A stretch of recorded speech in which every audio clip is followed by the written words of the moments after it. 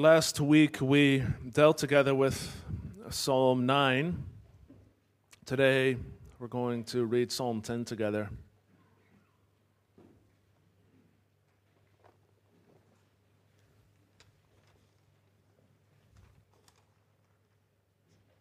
We didn't really deal with Psalm 9. There's still so much more that could have been said about it. But today we take Psalm 10 because these two psalms belong together. They're actually a kind of an acrostic. It's a loose acrostic. Every few verses you get another letter of the Hebrew alphabet. Some letters are missing here and there. But it is clear that 9 and 10 belong together, and they're actually very different psalms, which is really interesting. We'll talk about that a bit this morning. Psalm 10. Why, O Lord, do you stand far away? Why do you hide yourself in times of trouble? In arrogance, the wicked hotly pursue the poor. Let them be caught in the schemes that they have devised. For the wicked boasts of the desires of his soul, and the one greedy for gain curses and renounces the Lord.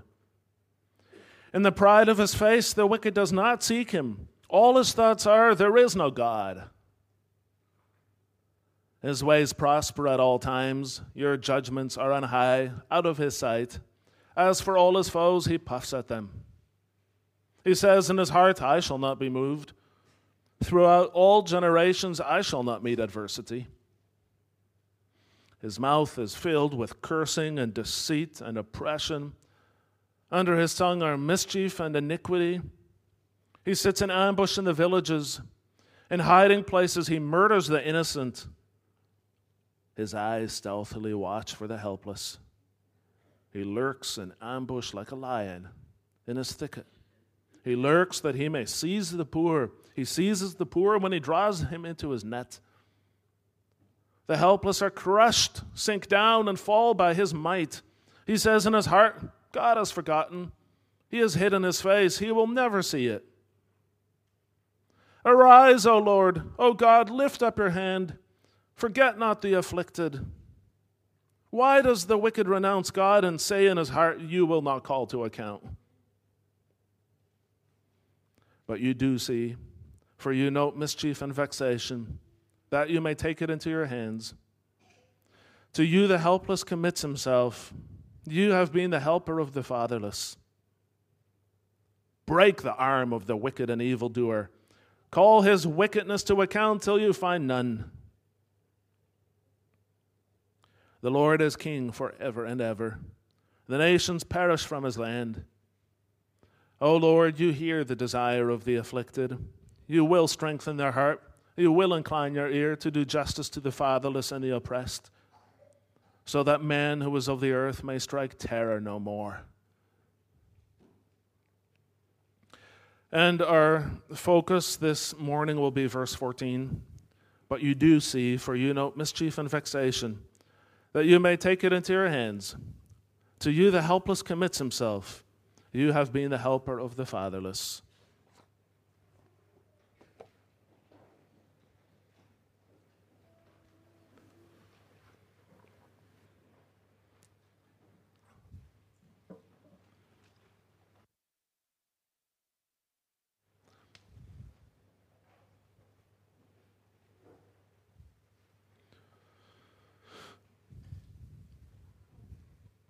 Beloved congregation of our Lord Jesus Christ, would you agree that there are a lot of things in life that don't make sense? Some things don't make sense because you don't have enough information. Other things don't make sense because it was never explained to you properly, like math or English may have been to some of you at school. And then there are things that don't make sense because it seems to be a contradiction. And those are the hardest of all. You can have two things that you know are both true, but they seem to contradict each other. You have no way of resolving that contradiction. And Psalm 10 deals with that apparent contradiction. On the one hand, it's clear that God is faithful from all of Scripture, also from the Psalm. But on the other hand, God doesn't seem to sometimes answer the prayers of people who call on Him. How do you make sense out of that? What do you do when what you believe and what you experience seem to contradict each other? Maybe for a long time. Well, that would be discouraging. And King David, who wrote this psalm, feels discouraged, very discouraged, and he voices his discouragement in this psalm. Psalm 10 has a very different tone from Psalm 9. You remember that Psalm 9 was this exuberant celebration of the presence of God. Psalm 10 is quite different in that way. But they were both, as I indicated earlier, part of the same structure. And that's good to remember. A lot of the Psalms, including this one, are prayers. And prayer is big enough that it has room for thanksgiving and lamentation, sometimes in the same psalm, in the same prayer. We should not hide from lamentation. Romans 12, verse 15 calls us to rejoice with those who rejoice and to mourn with those who mourn. But we're not always good at that, are we? Mourning is not something that we're really comfortable with. Also, in our free Reformed circles, there can be a lot of pressure to maintain appearances, to give this impression of perfection to the church members around us. There's a lot of pressure to look like you have it all together. Your house, your children, your work, your marriage, your body. There's a lot of pressure on us and among us to really make it look like we have it together. Everything has to look perfect. Except that sometimes it isn't. Sometimes we manage to maintain these appearances for a while, or we make it look like if there are any struggles, well, they're very small ones. We have it under control. God will help us through it. And we're not willing to admit that things are not actually going that well. We're struggling because what Scripture says and what we experience seem to be two different things, and we cannot reconcile them. How do you do that? How do you make that work? How do you hold it together? Well, David prays. He's very discouraged. He realizes that there's no point in pretending that he isn't. So he brings this discouragement before the Lord. And so may we. Or the Psalms, when you look at the Psalms, when you read the Psalms, a lot of them clearly were meant to be prayed. They're really prayers, not just songs, but also prayers. Sometimes they're both at the same time. And the Psalms were given to us to help us shape our prayers. And it is in prayer that King David begins to become aware again that God does see. King David was struggling with the evidence, but in prayer he came to realize again that God does see. And that's how we're going to approach our text this morning as well, with that single truth. God does see, which drives the psalm. And because God sees, the frustrated can pray to him. Because God sees, the helpless can commit themselves to him. So think about frustration. There are two different frustrations that come through in this psalm. The first frustration is because God does not seem to see the wicked, or God does not seem to see the wicked. And the other frustration is that he does not seem to see those who suffer. This psalm then initially begins with showing us that wickedness. It's giving us a careful look at how thoroughly wicked this man is. And let's look at this together It begins with his mind. Initially, at the beginning, there's this opening statement stating the basic problem. God, why do you stand far away? Why do you hide yourself? Look at this wicked person in arrogance. The wicked hotly pursues the poor. Let them be caught in the schemes that they've devised. And then the rest of the psalm unfolds that. And then it begins in verses 3 and 4 by telling us the thoughts of this wicked person. Verse 4 gives us insight into his mind. All his thoughts are, there is no God.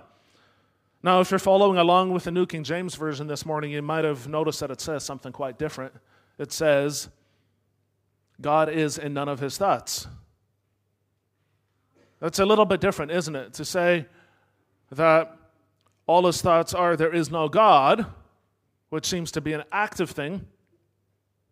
He's deliberately saying to himself, there is no God, whereas the New King James rendition says God is simply not in his thoughts at all. It's really a question of translation. The difference is not as big as it seems. In defense of the ESV, you can point to other verses later on where God is in his thoughts. And the wicked man does seem to come back to that. But in any case, in both translations, he doesn't take God's presence seriously. Verses 11 and 13, that's reflected as well. He lives as if God is irrelevant to him. And that's really what it comes down to, regardless of the translation. He lives as if God is irrelevant to him, and that makes him a really dangerous person. There are people who say there is no God, but I'm going to do my best to live a decent life anyway. This man says, even if there was a God, I'm going to do whatever I want. You know, those are two different forms of atheism in a sense. And the second kind is far more dangerous. In other words, God, he says, does not see. They're both wrong, of course, but the second one has practical implications. And the psalm takes us from the wicked person's thoughts to his words. Unsurprisingly, his mouth is full of verbal abuse. Verse 7 says, his mouth is filled with cursing and deceit and oppression. Under his tongue are mischief and iniquity. What does that sound like? It sounds, for example, like an abusive husband screaming at his wife. Cursing, deceit, and oppression. No wife ever deserves that kind of treatment for any reason. And simply submitting to it will not change anything in the long term because, as the psalm clearly indicates, the issue is with the wicked man's heart. Fundamentally, the issue is not with her. The reason why he carries on like this is not because of his wife. It's because he thinks that God does not actually see. So one of the things that we learned from this psalm already in the very beginning is that true wickedness can never be contained. It corrupts his thoughts, his words, and eventually his deeds as well. And we compartmentalize these things, right? For example, some men might think it's okay to scream at their wives or to threaten them as long as they don't hit them. And they might say, I've never touched her. But it's all part of the same wickedness. And this psalm solemnly warns us that wickedness cannot be contained. It takes on a life of its own. It corrupts us. And that's one of the terrifying things about hell, is that people are handed over to that corruption with no brakes anymore. Wickedness cannot be contained. So verses 8 through 10 shows us the destructive effect of this behavior on those around him. He preys on the innocent, verse 8, who did nothing to deserve it. He seizes the poor, verse 9. He takes advantage of the helpless. And he's a real bully. He only goes for people who cannot or will not retaliate. So he's not only wicked, he's also a coward. And those two things often go together, don't they? And the really frustrating part, the big problem in this psalm is he seems to get away with it. His ways prosper at all times, said verse 5. He's doing fine. There's nothing wrong with him.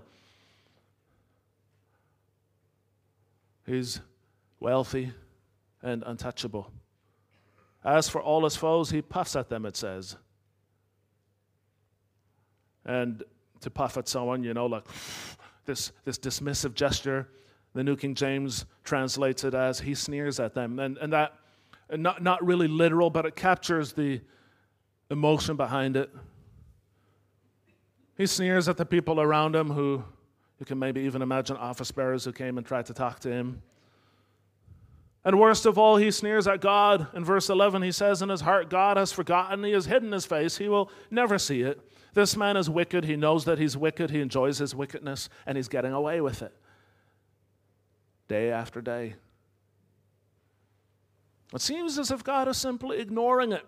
It's almost as if when you get to the really difficult things in life, faith makes no difference anymore. And you see that even reflected in the parallel between the words of David and the words of this wicked man. Essentially, both are saying the same thing. Look back at verse 1. Why, O Lord, do you stand far off? Why do you hide yourself in times of trouble? And then look at verse 11. God has forgotten, he has hidden his face, he will never see. So, at face value, when the wicked man and the righteous man look at the world, they seem to see the same thing. That's disconcerting, isn't it? Doesn't that frighten you a little bit? It should. This sense that it's something we've probably all encountered at different times. The fear that maybe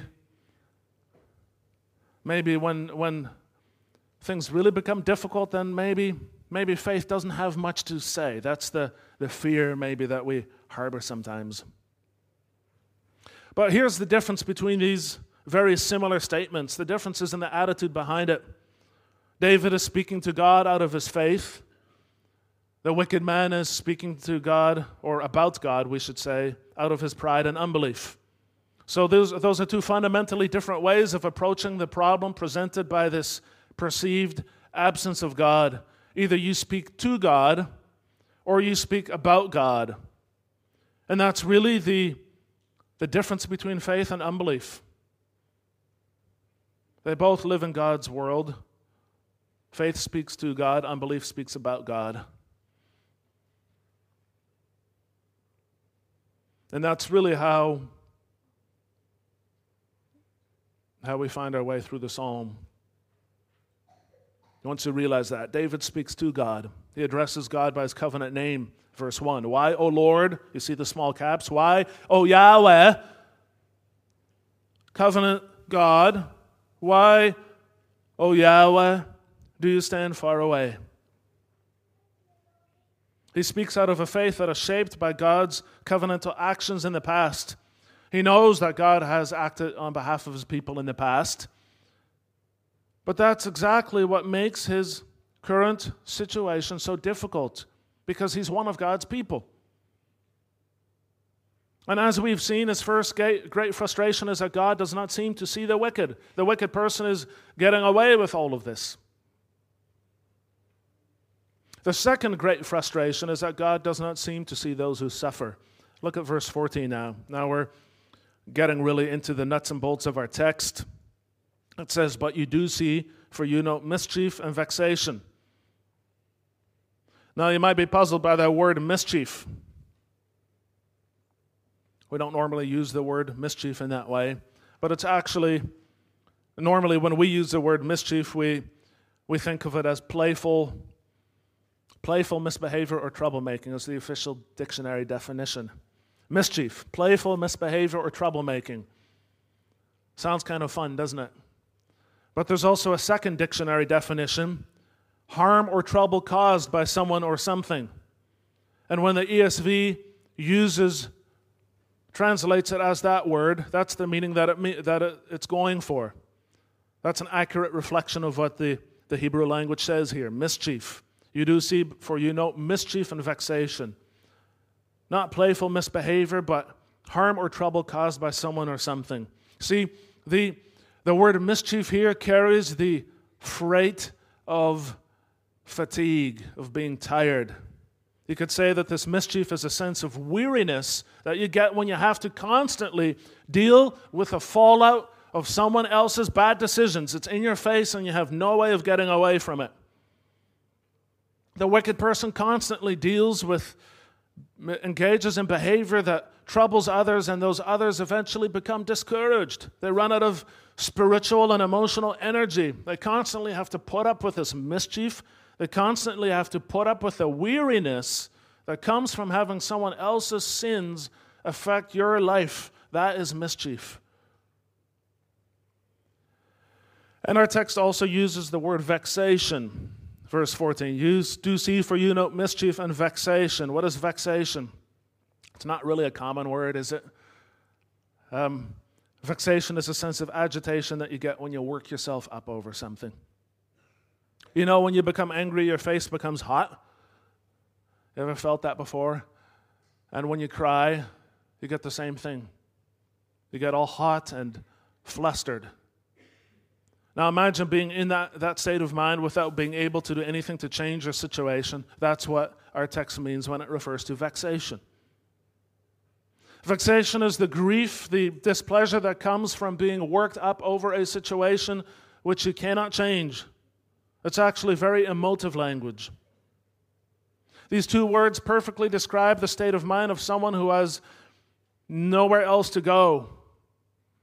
Mischief and vexation. And you might think when you experience this that no one knows, no one even cares, but, says David in his prayer to God, he says, you know, you care. You do see, for you know mischief and vexation. Now, of course, this could lead us to ask a very reasonable question. If God does see, why doesn't he do anything about it? Or, to put more of a point on it, if God really loves me, if he's my covenant God, why are these things happening to me? How can he let these things happen? It's interesting, by the way, that David does not ask that question. Nowhere in the Bible will you find him starting a question with, if God really loves me. Why not? Because it's the wrong question to ask. If you're asking this question, you're setting the conditions for God's love. You're saying, I'm going to tell God that I don't believe he loves me unless he does exactly what I tell him to. For those of you who are parents, imagine for a moment if your child said this to you. Imagine that you're going through the grocery store, your let's say, 2-year-old, maybe 3-year-old, grabs a pack of cookies off of the shelf as you go by in your trolley and refuses to put them back. You tell her to put it back and she starts to scream and she says, you don't love me, you hate me, right in the middle of the store. And so what do? Well, there's many different ways to handle that situation, but one way is to give in. And at that point, who's in charge? Well, the child is. Now, you might think to yourself, well, these two are not the same at all. There's a big difference between a child carrying on in a store and a believer dealing with genuine trouble in life. Well, yeah, there is a difference. It's a difference of scale. But remember, folly is bound up in the heart of a child, says Proverbs. And so it's the same issues, just on a smaller scale. The principles are the same. It's not for us, as God's children, to dictate the conditions of his love. In fact, if we want him to do what we tell him to do, we are no different from an idolater. Did you know that? Idolatry is all about control, remember? We've talked about that often in the context of the first commandment. Idolatry is about control. Well, in the context of the second commandment as well, idolatry is about control. Having an image and manipulating it is a form of control, or trying to have control. Sometimes Christians can live that way as well. We think if we do exactly what God tells us to do, then we can control the things that happen to us. But it doesn't work that way. It is true, of course, that there are blessings that come with living and obeying God. But we don't do that in order to control our circumstances. That's not how the covenant God relates to his people. And yet sometimes we fall into that trap. One of the symptoms of idolatry is bitterness when things do go wrong. Bitterness says if God is really good, he would have done things quite differently. But at its core, bitterness is not really that different to unbelief. Because then you're calling the character of God into question. Then you're not that different from the wicked person that our psalm describes, because he is also calling the character of God into question. The reality is that God does see. But you do see, says our text. And seeing here is not to be understood as a disinterested contemplation, the way that a herpetologist might look at a snake or an entomologist at an insect. You don't look at those things.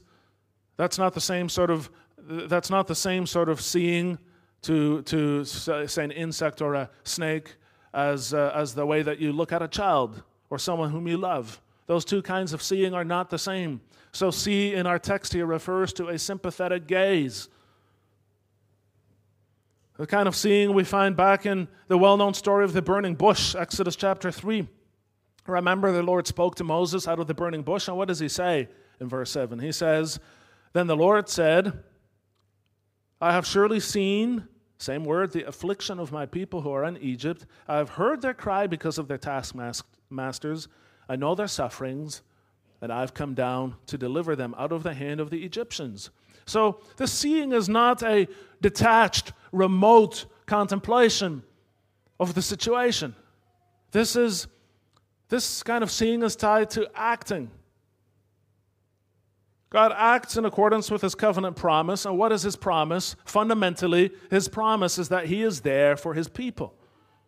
That's his promise, that he is there for his people. And that kind of promise is much greater than what could be contained in our ideas of what God should or should not do.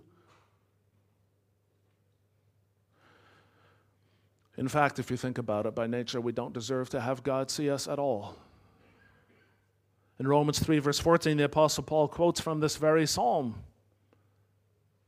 Not to say that, here's the wicked and here's us. No, he quotes from this psalm to make the point that all of us by nature are sinners. And a few verses later in Romans 3, verse 23, he goes on to say that all have sinned and fall short of the glory of God. We're all twisted by sin. We're just twisted in different ways. And it's hard to accept that when we're so focused on what others are doing to us, but it is true. And if you want evidence, the evidence is that we don't always handle our suffering well. Learning how to deal with adversity is a process. Learning how to deal with it in faith is a process. Going through suffering can often bring sinful thoughts or attitudes to the surface that we had no idea were there.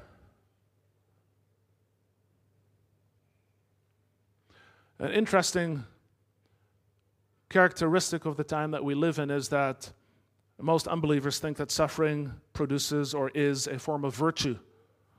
You have two classes, right? The oppressor and the oppressed, and if you are among the oppressed, then there's nothing wrong that can be said about you. If you are the oppressor, there's nothing right that can be said about you.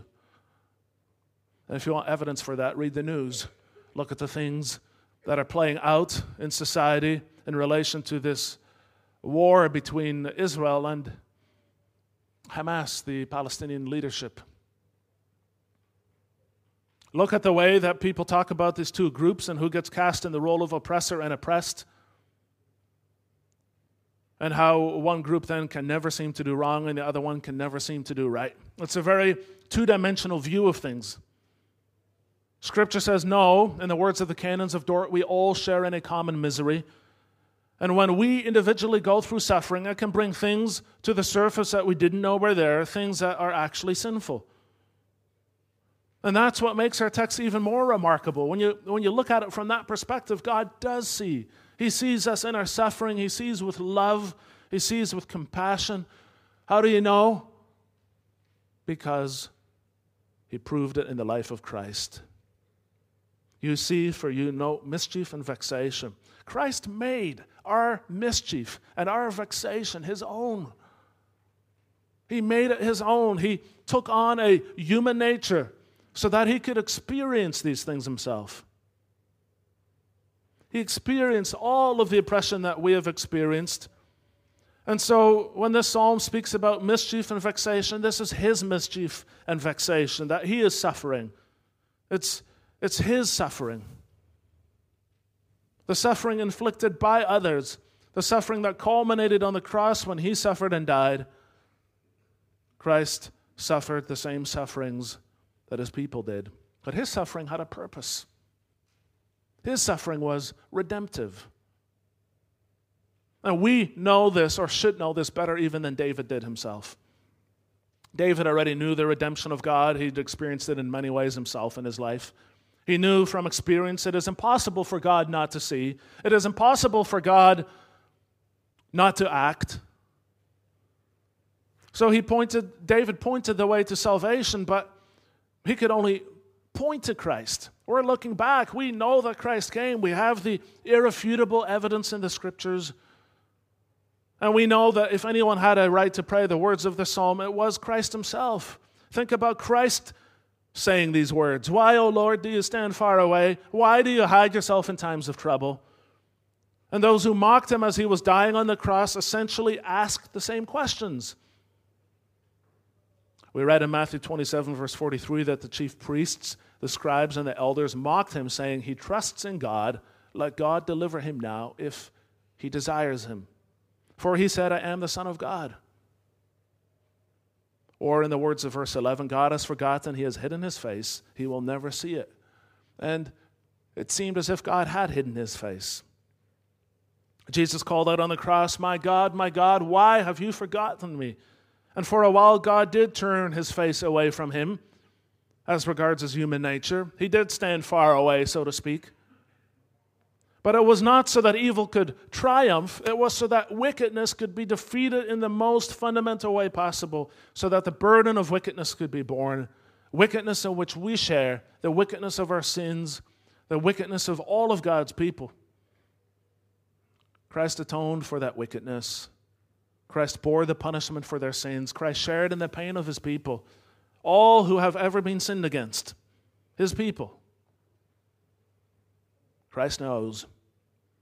At the exact moment when everyone else thought that God was furthest away, he was in fact right in the middle of things. Psalm 10 asks the question, is God there for me or is he not? And David says, yes, he is, but you will not always see it. And that's a test. It's a test of faith. Faith, by its very nature, needs to be tested to see whether or not it is real. Lots of people who say that the Christians don't actually believe in Jesus. Sometimes you find such people in the church even. They believe in the things that Christ stands for. They believe in Christian principles such as love and compassion. But they don't actually believe in Jesus Christ. And here in prayer is where you begin to see that difference, because when life becomes difficult, these people find out they cannot pray to their principles. True faith carries on beyond that. True faith means that you hang on to a point beyond a point where it still makes sense to outsiders. Remember Job. Remember what he said to his wife, what his wife said to him. She says, are you still holding on to your integrity? Curse God and die. And he didn't do that because he wanted a deeper understanding of God through his trial. And he did in the end obtain that understanding. So how do we respond in the present? Well, Psalm 10 brings home the tension of waiting for God to do something. It is true that God will one day bring justice on all the earth. One day Christ will return. We have that promise. But what do we do before then? What is the appropriate response in the present? Psalm 10 teaches us that we may pour out our frustration to God. God loves us in our creatureliness. God loves us in our humanity. God loves us with our limitations. Christ shared in these limitations. He shared in that human nature. And so he conclusively proved that God loves us. with all of our frustrations, we can bring it all to God. Is it not amazing that this God, this Creator and Lord, has compassion on us? And maybe you're sitting here this morning and none of this resonates with you. Your faith is so weak that it almost feels non-existent. But bringing that to God is, in and of itself, a profession of faith. You can pray to Him. You can call out to Him. You can thank Him for having dealt with the root of the problem, human sin, through Christ. You might not always feel it, but don't wait till you feel everything before you pray. You're not praying to your feelings. You're looking outside of yourself, and it's not insincere or hypocritical to pray when your faith feels weak. It is, in fact, an act of profession, of strength in and of itself to pray anyway. And look, sometimes we just need to be patient when we look at our life. John Calvin says in his commentary on this psalm, he says, "Give the providence of God time to manifest itself." That's actually very true. The Lord doesn't work in the heat of the moment like we sometimes want Him to. His scale is much longer. God's judgment takes time to work itself out in this world. Evil is its own reward, and God's judgment might be out of sight, as verse 5 puts it, but it is coming. Give it time. God sees, and because God sees, the frustrated can pray to Him. Because God sees, the helpless can entrust themselves to Him as well. And we'll pay attention to that next. Our text, looking again at verse 14, we move on through it. To you, the helpless commits himself. The helpless person is someone who really is limited in a lot of ways and has no one else to go to. When you have no other place to go, you realize how dependent you really are on God. Ultimately, there's no one else to whom you can fully entrust yourself. There's no one else who is unconditionally reliable. Everything else comes with terms and limitations. You cannot, for example, depend on the nations even. You think about that. Verse 16, the nations perish from His land. And the nations here are all those who are not God's people. They will perish from the land. That is to say, they are here for a while, but not forever. The meek shall inherit the earth. And that means you cannot entrust yourself to the nations. You cannot rely on their strength. You cannot hold on to what they stand for. In the past, God's people often traded with the nations and sometimes depended on them for war, for help in war. But every time that they look to the nations for those things that they should have only ever expected from God, God rebukes them. And that's important for us to remember in a time when people look more and more to their government or to various transnational agreements like AUKUS, for example, for the ultimate well-being. Look, these things have their place. And the Lord does often use means to save us. And we can think more locally, for example, of our excellent police force and our court system, which, has its flaws, but in general, the rule of law is upheld. And we have a good healthcare system. Maybe you don't think it's great, but try healthcare in a place like Kazakhstan, for example, or even Indonesia. The healthcare is not always there in the more remote areas. We have a good healthcare system. We have a lot to be grateful for, and in His providence, God can sometimes work through these agents, and often does, to bring about our physical well-being. Our physical salvation, so to speak, in the sense of caring for the body. We should be grateful for that. But we should not look to any one of these things for our ultimate well-being. We should never expect from them what we should only expect from God, or look at them and not see the work of God behind it. To you, the helpless commits himself, says our text. To commit yourself to God means that you leave yourself in His hands. Christ did this as well. As he was dying on the cross, he said, Father, into your hands I commit my spirit. He spoke those words because he believed. He believed that God would vindicate him. He believed that God would clear him of all blame. That's what vindication means. It means that God clears you of all blame. Death is a punishment for sin. Jesus never sinned in his life. There was never a thought that was out of place, never a word that was unconsidered, never a deed that was displeasing. He never sinned. And so when he died, willingly, bearing our sins, he believed that God would be faithful to him. He believed that God would clear him of all blame. He believed that he could entrust himself to God and God would raise him from the dead because God ultimately is righteous. And God did. In 2 Corinthians 4, verse 14, he says, we know that he who raised the Lord Jesus will also raise us with Jesus and will bring us into his presence. If you believe in Jesus Christ, if you believe that he died for your sins, if that belief shows itself in a life which is being renewed, then you are one of God's people, and God will always do what is right for his people.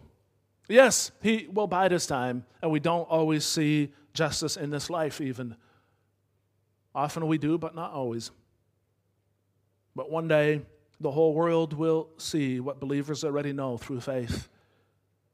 One day, the faith of God's people will be fully vindicated. One day, God will arise, and he will lift up his hand, and the helpless will see that he was their helper all along, and the fatherless will know that God is their father. Not so for the wicked, who are living on borrowed strength and borrowed time, who have believed all their life that God does not see, does not care, will not call them to account. They will face God's justice. And there is no safe place in all this universe where they can hide. The wickedness of the wicked man will be called to account. In Amos 9, the Lord says, not one of them shall escape. If they dig into Sheol, the grave, from there my hand shall take them. If they climb up to heaven, from there I will bring them down. God does see. At the end of this prayer, David's circumstances have not changed, but his confidence has. He feels reassured now. God does see. And because God sees, the frustrated can pray to him. Because God sees, the helpless can entrust themselves to him. He actually listens to us.